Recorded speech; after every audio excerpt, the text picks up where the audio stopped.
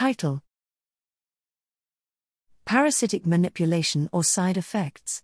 The effects of past Toxoplasma and Borrelia infections on human personality and cognitive performance are not mediated by impaired health. Abstract: Bacteria Borrelia burgdorferi S.L. and even more the protozoan Toxoplasma gondii are known to affect the behavior of their animal and human hosts. Both pathogens infect a significant fraction of human population, and both survive in the host's body for a long time.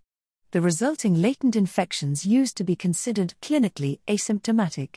In the last decade, however, numerous studies have shown that this view may be wrong and both infections can have various adverse effects on human health.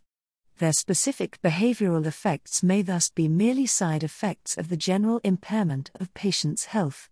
We tested this hypothesis on a cohort of 7,762 members of Internet population using a 2-hour-long survey consisting of a panel of questionnaires and performance tests.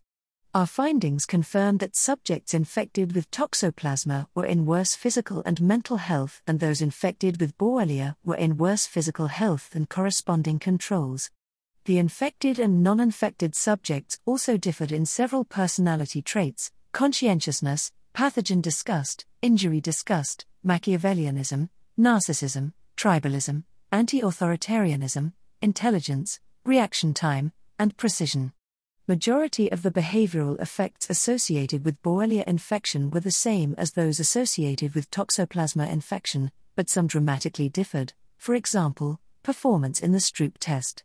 Path analyses and non-parametric partial Kendall correlation tests showed that these effects were not mediated by impaired health of the infected individuals.